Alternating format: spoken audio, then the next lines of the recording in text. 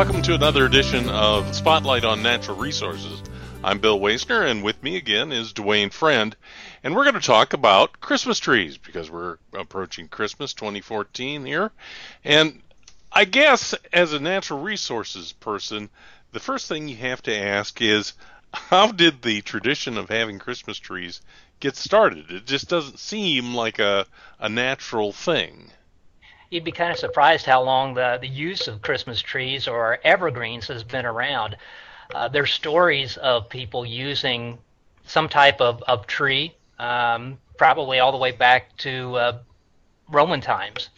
And of course, back then it wasn't used as a Christmas tree, but there has been some type of tree used for some type of winter celebration. Now, back in those Roman times, they probably used it. They had a festival called Saturnalia that they used, and they decorated trees for that. Even in medieval times, evergreens were used, specifically called paradise trees, and they were decorated with apples and used as a symbol for the Feast of Adam and Eve. And this was actually held on December 24th during the Middle Ages. But the actual use of Christmas trees can probably be traced back to about the early 1500s in Eastern Europe. And probably by about the mid-1500s, specifically in, what's now France, but at that time was part of Germany, really some of the first recorded stories about people using evergreens as Christmas trees. And it's gone on from there. That tradition, mainly from Germany, was brought over into the United States in the mid-1700s. It was expanded, I guess you'd say, during the Revolutionary War by Hessian troops who brought the tradition over. And actually by the mid-1800s, Christmas trees have become pretty fashionable, at least in the eastern United States. So, the whole idea of Christmas trees has been around for a long, long time. Has the commercial aspect of it, growing Christmas trees, been around for nearly as long, I expect? Yeah, actually since about the mid-1800s was when they were first sold commercially. This was again done out in the eastern part of the U.S., and actually the first retail Christmas tree lot was in New York in the early 1850s. But then later on, from about the late 1880s until the early 1930s, there was actually a fishing schooner called the Christmas Ship. And it would actually tie up on the Clark Street Bridge in Chicago, and they had brought in spruce trees from Michigan to sell to people in Chicago.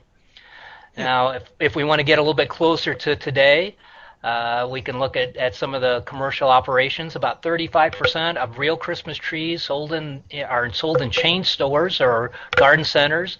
About 24% are from cut and harvest farms, and about 15% from retail tree lots. You're such a facts and figures kind of guy. I know that you have more trivia to lay on it. So keep it coming. Keep it coming.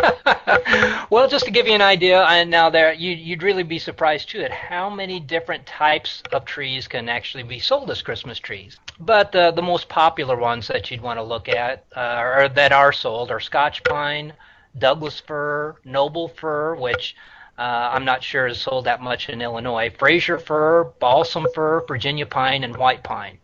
So those are the most popular Christmas trees sold. You would be great fun at a Christmas party, Dwayne. I can tell. So, give me some eggnog and I'll tell you some tree facts. So tell me about some environmentally sustainable facts about Christmas trees. Okay, well here's one that's really surprising. It's actually a good surprise. About 93% of real Christmas trees recycle their trees in community recycling programs. So I thought that was a statistic that's much higher than I would have otherwise expected. There are actually well over 4,000 Christmas tree recycling programs throughout the United States. But just to give you some other general ideas, and I know some folks are going to be well aware of this, but just growing live Christmas trees while they're growing out there, that provides a great habitat for wildlife. Those trees also help remove dust and pollen from the air, so they're environmentally friendly in that respect. And another aspect, since they are a living, growing plant, an acre of Christmas trees will actually provide the daily oxygen requirement for 18 people.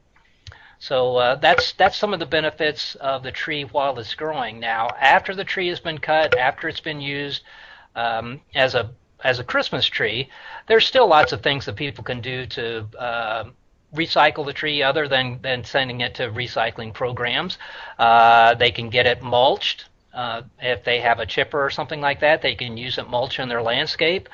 And that's probably a really good thing that can be done. But if somebody has a pond, like a farm pond, for example, they can take that tree and weight it down and put it into the pond, and that provides great fishing habitat.